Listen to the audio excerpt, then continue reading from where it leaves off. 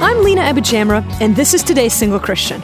I was a victim of identity theft once, and now whenever my credit card company notices unusual activity, they text me to ask me about it. At first, I found this habit disruptive, but over time, I've come to love it.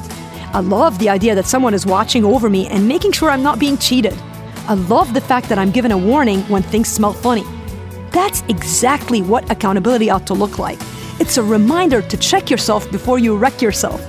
It's a warning buzzer that tells you to slow down and think again before you take off flying.